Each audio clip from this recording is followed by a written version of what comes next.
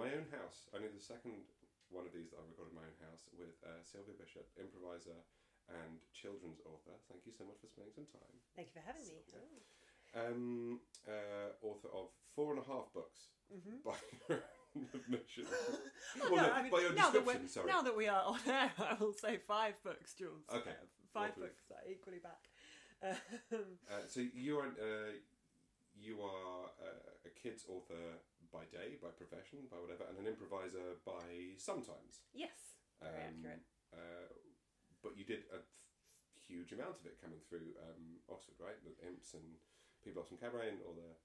Yeah, I added it up with the Imps once and realised that it would be at least 10 and normally more hours of my week every week. And then I remember comparing that to time spent in lectures and reassessing what my university education had been. But that's part of the point of university, isn't it? That you're placing yourself in a context where you can try all those things. Sure, no, and I absolutely don't regret it. I don't use my degree. Which was PPE? Yes. Politics, Philosophy and Economics. For anyone who is not on the... hasn't spent a lot of time around Oxford or Cambridge folks. So you're an improviser and a writer. We're going to talk about sort of improv and writing and the connections or lack of it between the two. Yes. I want to start with just a very high level question of how much are those two things separate identities and skills for you, and how much is it all part of being a storyteller, an artist, a whatever description you'd like to put around that?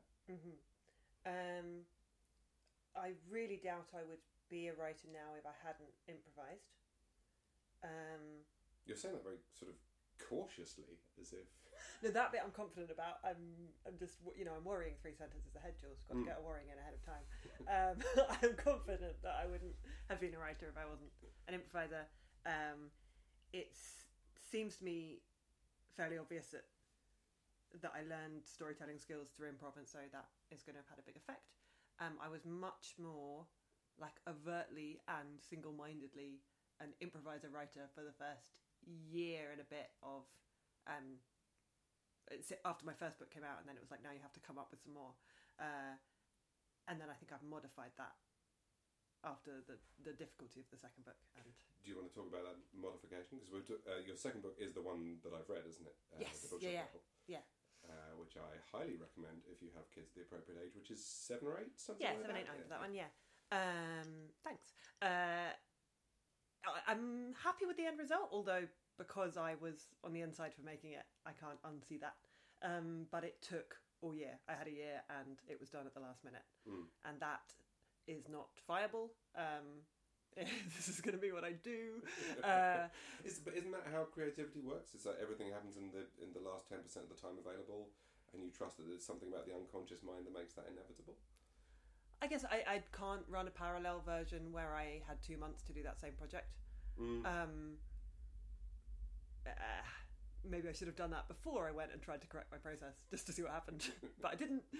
So all I know is that now I can work with inside sort of 3 months and be more confident I will produce the thing I want to produce. But that's inevitable as you get better at a skill, right? The first time you do it, you muddle through and you hope and you pray, and no matter how much you read and talk to people about it, it's going to be difficult. And then the second time is easier, and the third time gets easier. And yeah, I think that's true. But I think I was very self-consciously muddling through, in that I was taking the attitude that it is more helpful to just find out what happens next than to read anything about plot structure and story structure and try and find certain beats, and was very anti-plotting in advance. So it was muddling through, but very deliberately so. And that was definitely an improv informed thing. And what you've sort of implied the answer to this question, but what changed? What was the modification? I just wrote so many stories that while they would have been fun on stage, and that's maybe the distinction we want to talk more about later. They just weren't what I was trying to write, or read as too quirky or odd, as something you'd sort of premeditatedly done in that genre that had expectations and all of that. So they just couldn't be used. And I guess I feel now that while all the techniques for creativity I learned in improv still have some really specific uses, and will always produce a story that will be interesting. It won't always produce a story I can put out in that particular medium, and there's just not time to discover 20 stories that aren't the right one every time. You've got to get it. When you're shifting from doing art for the sake of doing art to this is my job, and I actually have to turn out a certain number of books per year, 1 or 2 a year, something like that, is it? So next year it'll be 3, and that's sort of the level at which it becomes it can be what I do.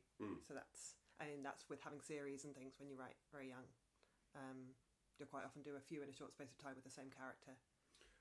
Right, because kids like that reassuring thing and go, oh, I know Jenny, she does this thing. And sure. So I should stress to any other writers listening that this is sort of the equivalent of 1 book a year output. Just get to have more book launches, which is nice. Yes. What were we saying before I started counting books? I think we're just talking about that because the core of what I'm interested in talking to you about is this idea of because we've known each other for most of a decade, I would say. Terrifying. A while. That's about right. Far too a higher percentage of our lives, and I'm interested in the. On the one hand, I would never have been a writer if I hadn't been an improviser, and also on the other hand, I think you used the phrase now, and if not, it was when we were eating chickpeas and kale before. Which were delicious. They were delicious. I know how to treat a chickpea. This idea that you had to correct your process, not improve your process, not iterate your process, but there were things which were wrong with your process. And those two things, I mean, it's not a contradiction, but it's just interesting to have both of those things said so close to each other. Yeah.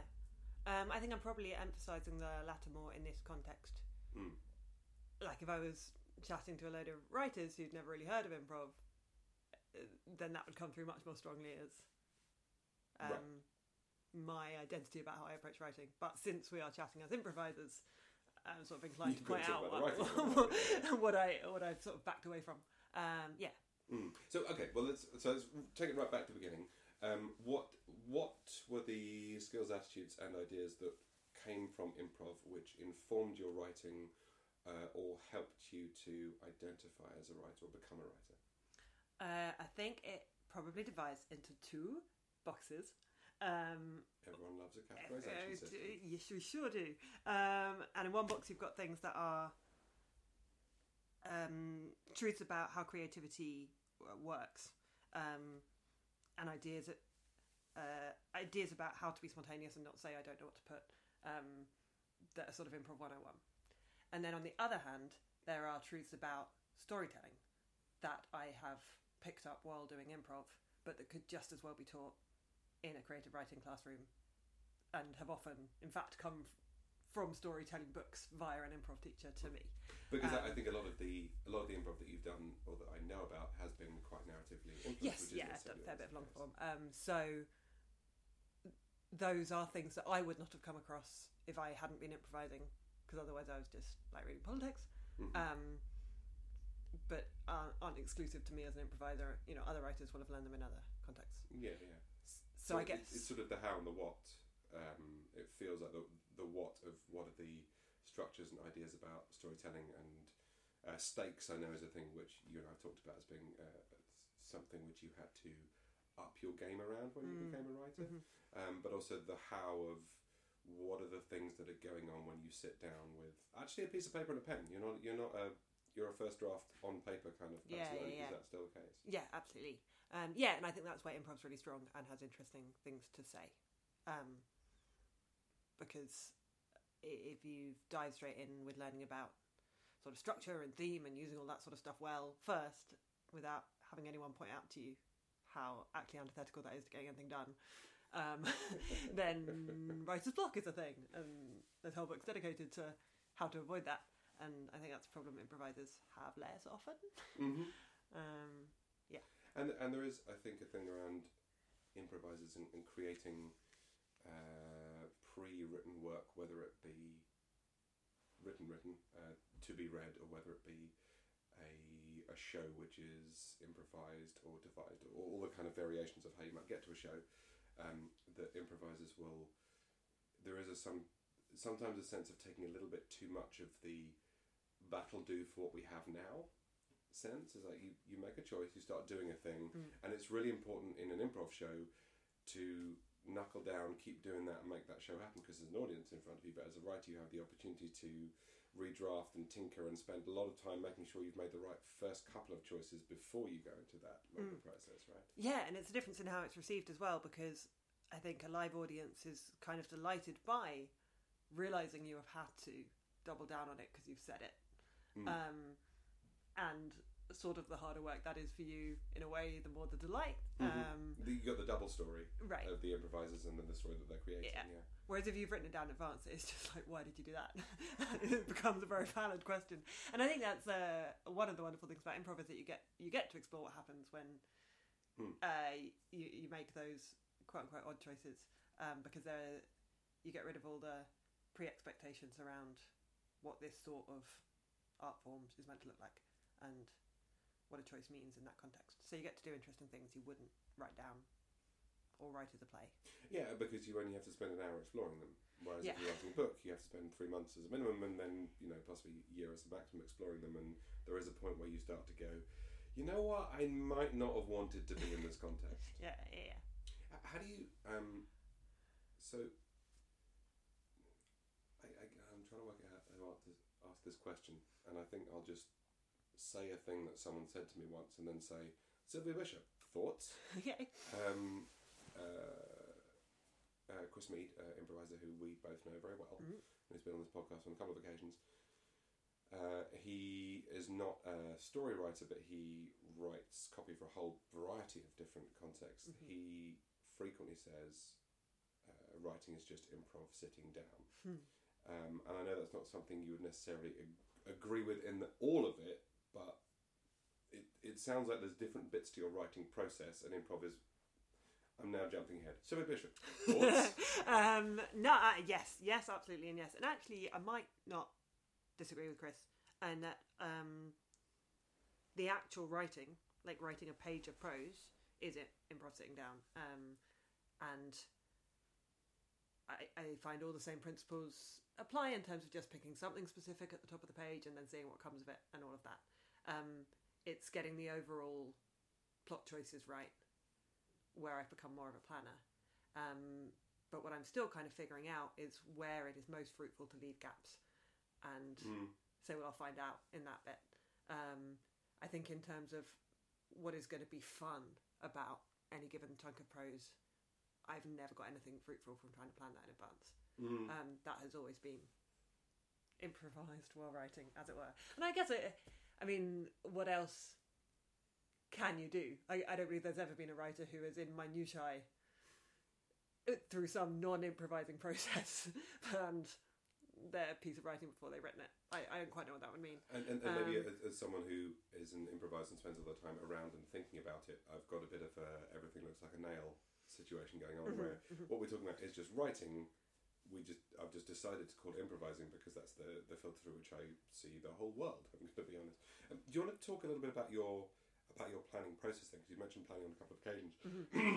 I'm not a writer, never have been, and I always found the planning bit of writing essays and things at university. I wrote a couple of 20,000 word essays, and I found it very challenging to create a plan which was in any way useful under those contexts. So I wonder, having been able to iterate and correct in quotes your process on a couple of occasions, what does a plan for a book look like, or what are some of the tools that you use to do that? Firstly, I have never completely stuck to a plan, so there's definitely, it's a slight back and forth. Things like I didn't know 3-act structure until I sat down and was like, I have to sort this out. 3-act structure. There's a book called The Sequence Approach that come out of screenwriting, and I think generally screenwriters talk much more clearly about plot than novelists, and their books are worth looking at. And also the kind of hero's journey for writers book. Is that by Campbell? No, and I cannot now remember who it is by, with apologies. Don't worry, I'll stick that information underneath this podcast. The hero's journey for writers. Amazing. I did plough through Campbell. Don't especially recommend. Really? What did you not like? I absolutely loved it. I didn't get anything useful out of it. Sure. But That, I guess. Like, I don't hate it, but I got nothing useful out of it, so in this context, don't recommend. I wasn't fascinated by it. Like, it felt fairly repetitive after a while. But that's slightly his point, right? It's a little bit like The Golden Bough, where you read it and the point is that the insistence of these tropes and ideas across culture is the thing which he is trying to make clear. And I think this is why The Golden Bough is sitting unread on my shelf for so long. Yeah, no, absolutely. And if he hadn't done that, then we wouldn't have that theory floating around in popular consciousness. It's just I kind of already knew the theory, so the book I just think the book's very dull if you already know the central idea. But yeah, someone had to do it in order to bring that to our attention. Sorry. No, what are you going to say? It's sort of the because I did an English degree. There's a startling difference between writing critical appreciation of a work and writing material which is useful to enable you to make more of. To write more stories. Yeah. And I guess I hadn't realised that at all when I did an English degree. I expected to leave that with some understanding of the process of making a story. And I guess it's like the coach's job versus the player's job. I would have had I will shout at a sports game, but I have no idea how to actually do the thing. I can talk about a book in those contexts, but I would have no idea how to actually that frequent phrase which gets used around writing, which is "sit down and," as if you've been standing up before and finally when you sit down, that's when the real God, I work needed begins. to sit. Yeah, exactly. That's the key to it. You just need to sit down. One day when I've saved up my first chair. Yes, and I guess that's what I mean in terms of I'm more aggressively an improviser in most contexts because I think it's so common to go through the learning about story without anyone really talking about how knowing that should relate to your process. To which I think the answer is like as lightly as possible. Like you want to get to the point where it is instinctive in the same way that there's some decisions in narrative long form that everyone can kind of sense they need to make, and they don't have to have read story theory to know that. And I guess the more things you can gradually work into that instinct box, the more you can you can feel like you are well, you will be improvising. Yeah. Because you're allowing your unconscious mind to do the work. Yeah. It's the Antonio Damasio description of instinct as being the accumulation of how you have reasoned before. Yeah. That's a good, yeah. So it's trying, I guess I feel like I'm in the process of trying to train my unconscious mind to make, if not better decisions that are more helpful to the task I'm trying to get done. Which leads me to another question, which is on my the things I wanted to ask, which is we talked about the kind of correcting of the process and how you went from being a writer improviser to being a writer with improvisational skills. What are the bits of improv which got in your way? What were there bits of improv you had to unlearn or learn to ignore or learn to put to one side? Nothing comes to mind. I think it was purely me being a purist about it and not bothering to bring in other skills to complement them and like spend time working out how to make them mix. I can't think of anything where I've been like, oh, that was true in improv and it's not true in this. So it feels like you're saying that improvisation is very useful to a subset of the writer's craft, and there's a whole bunch of other stuff which is also necessary to learn in order to build that the rest of the suite of skills. And I don't know if the distinction is even fair or if it's just to do with what I had learned in improv, because I know some people go into improv classes and learn like Hero's Journey and all that jazz. So maybe it's not even fair of me to make that distinction. Well, that is your process. That's your experience. That's what we're talking about. So. Sure. And thus I wriggle out of any definitive statements on anything. And there are just to flag, I realise you're leading the conversation, but there are non-plot related things that I have also only come across in improv that are helpful as well. Go for it. In terms of discussions, I'm totally comfortable to be not leading in the slightest. Cool. There are concepts like status or game, character game and game of the scene that I've not really come across being talked about in books aimed at writers. That's super useful. At least they're super useful in the kind of genre I'm writing in. How would you describe the genre of your books? I've struggled to make it pithy. Not realist, but not magical. So sort of fantastical, fun adventures. Mm-hmm. Hopefully a bit funny, but without, as an improviser would say, like selling out the scene. Yeah, I guess I've only read one of them in the last in the last few days, which is terribly bad. I mean, as I was saying when we were having dinner before, I had this fantasy of reading them to my nieces, but I don't think that was ever going to happen because it's not like I'm going to be down at my brother's house for the days that it were required to kind of read a book to them. But there's my War and Peace of children's literature. That's how I'm known. old doorstep bishop is what they call you. There is a sense of in the Bookshop Girl. It's not a recognisable reality. There are a few things which are, I think, borderline physically impossible. Yes. In that book, but it's not the witch's territory. It's not actual magic. Yeah. It feels a bit steampunky to me.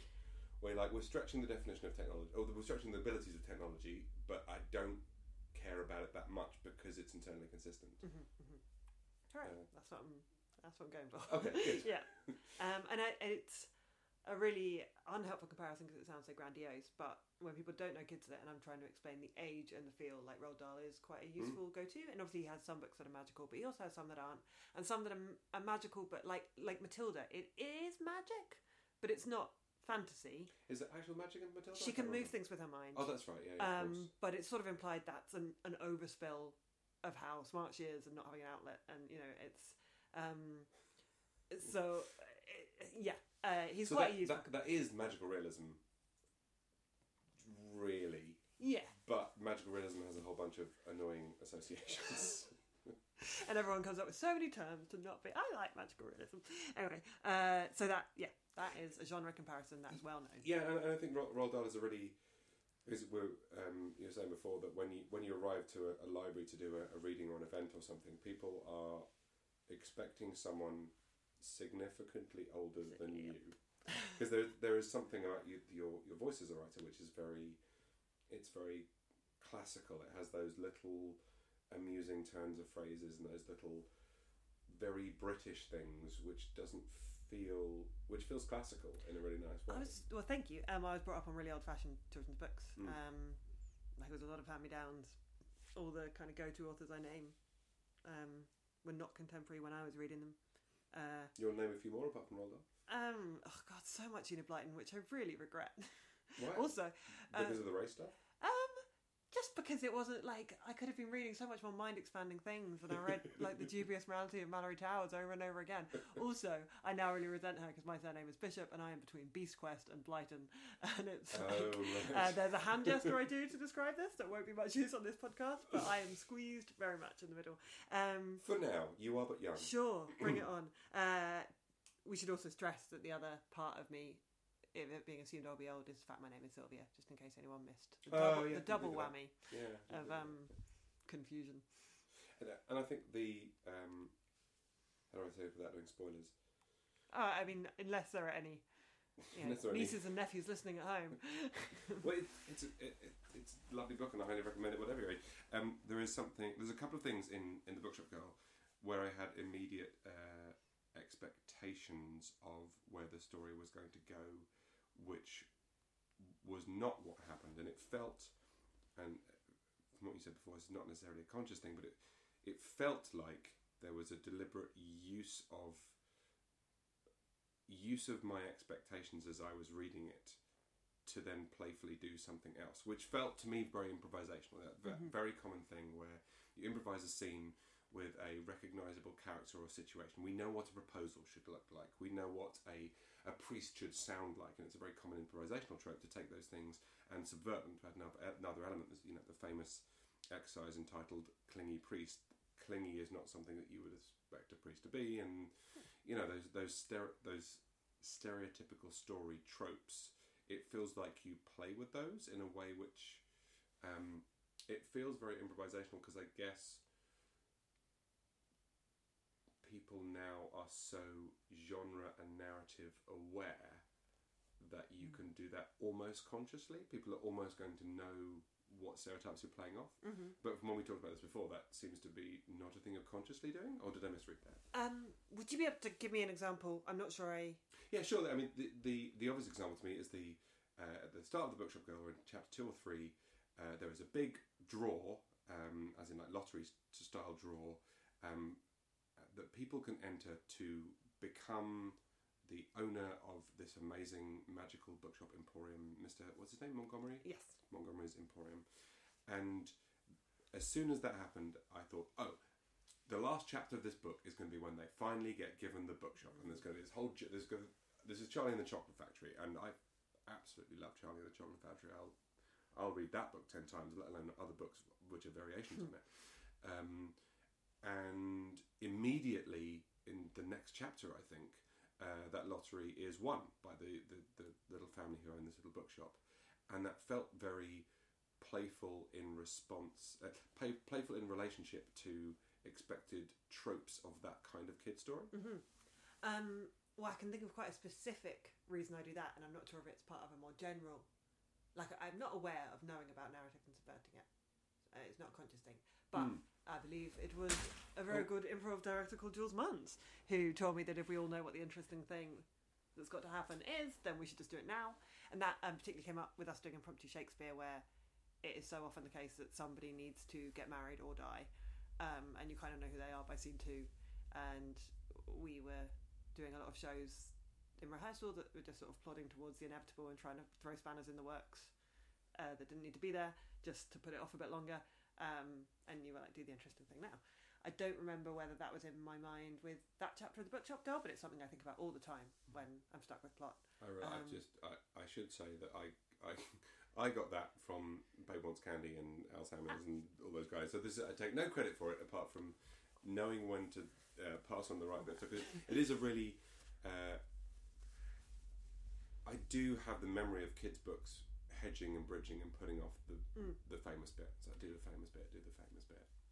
Yeah, and I get reviews will often say things like fast-paced or full of twists and turns or unexpected, and I think that probably does come from that very particular piece of advice of being like, there'll be more interesting stuff if you trust it comes on. I now feel like I've set you up to throw it back to me. No. No, Jules, we all believe that was completely organic. It's fine.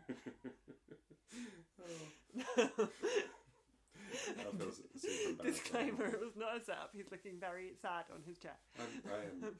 I think I'm actually gone slightly red. So you don't improvise a huge amount anymore. You do Impromptu Shakespeare and the occasional kind of line-up gig. You do Criminal sometimes and stuff like that, right? Yeah, and Peablossom Cabaret. And Peablossom Cabaret, of course. What's it like going back to it, having gone through this, corrected your process? What's the experience of going back to the uncorrected Sylvia, which I hope is your autobiography? Lovely. I think it's dominated by the skills that I am losing because I don't exercise them as much. That's what I'm aware of by noticing, this is not as easy as it used to be. Yeah, and it's kind of not things to do with the fact that I write, it's things to do with the fact that I don't improvise. So it's stuff like sort of characters and I'm quite a heady improviser and letting myself be sort of physical and silly, and it's that kind of muscle that I'm just not working as much. So I'm so aware of that. Do you see yourself as a heady improviser? Yeah. That's so interesting. We'll come back to that. I dropped my pad on the floor a second ago. I'm sure that's of any particularly general interest. But yeah, so I don't have anything to report about a writing improv crossover there, really, because it's dominated by just not improvising as much as I used to, and what that's like. Well, we miss you. No, I think with the heady thing, I guess there's a question about what one means when one says heady. Heady is often used as a way of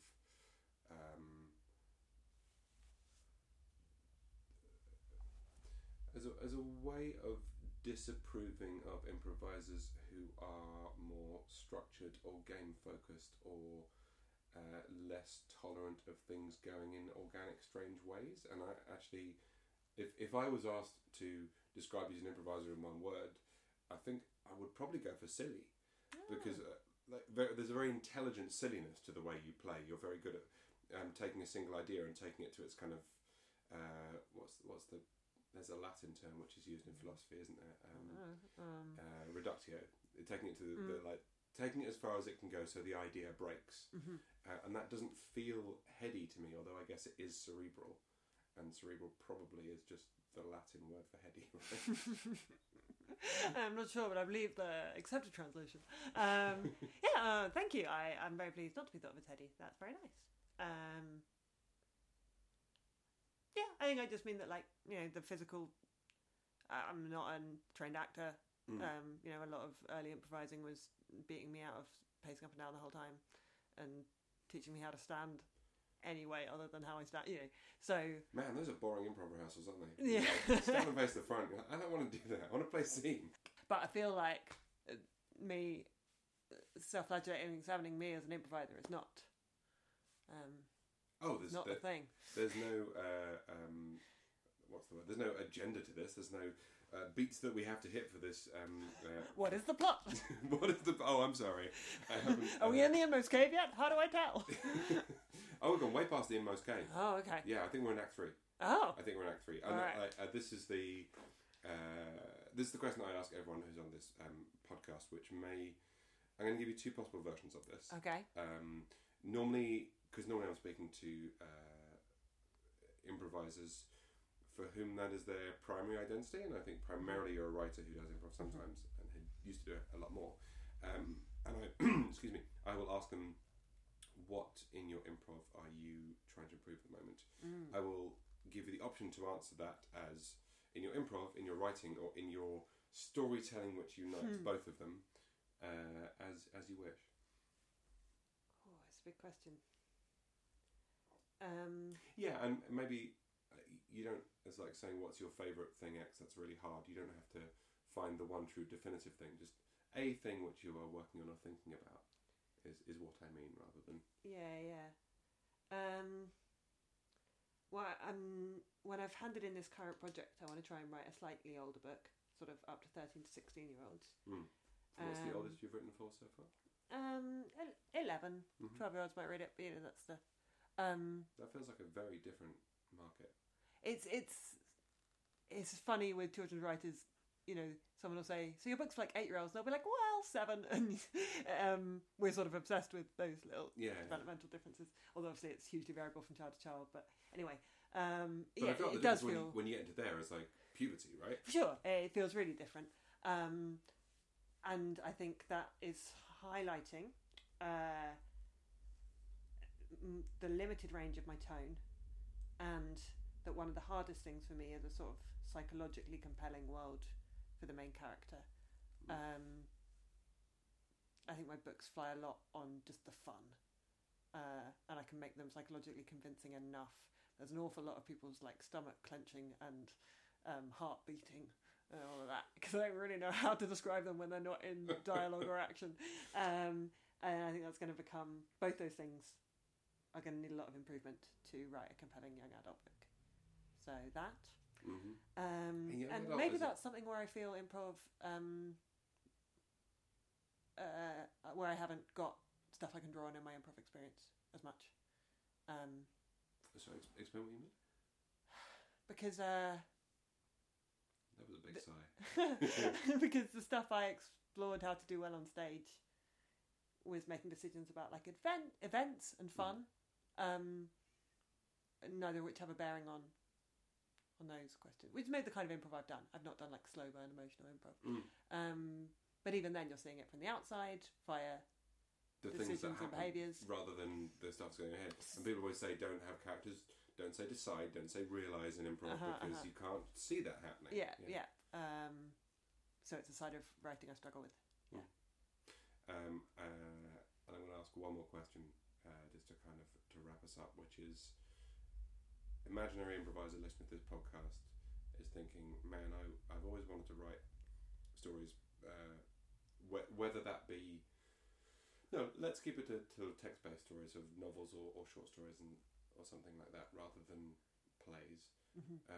What's the one book that you'd recommend people reading, or resource you'd recommend them accessing? Because I'm guessing there must be a load of podcasts and blogs and stuff around this as well. I'm sure there's a million. You mentioned a couple earlier, but yeah, I did. I guess if you feel you'd like help with plotting, then the couple that I mentioned are the ones I would go for, the sequence approach, and I forget what it's called, but Hero's Journey for Writers.